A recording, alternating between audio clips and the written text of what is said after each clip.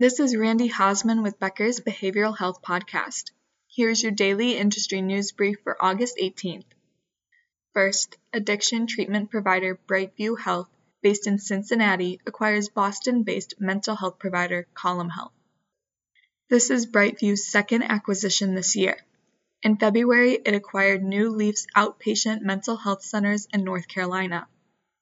The deal closed earlier this month. The company now has 76 treatment locations in Delaware, Kentucky, Massachusetts, North Carolina, Ohio, and Virginia.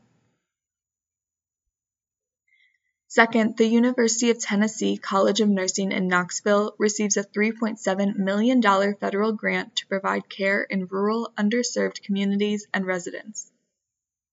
The school says the funding will be used to make care more accessible to rural residents and underserved minorities regardless of insurance status, using mobile health units and telehealth services.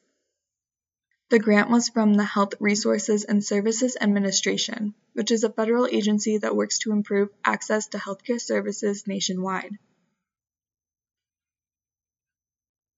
Third, Amazon Care implements an add-on to the healthcare plan's behavioral health coverage that provides on-demand mental health support to employees.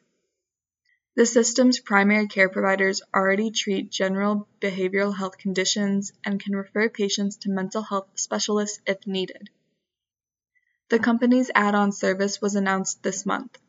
Employees can use Ginger, which is an online, on-demand mental health platform to connect with mental health coaches, therapists, and psychiatrists. Thanks for listening.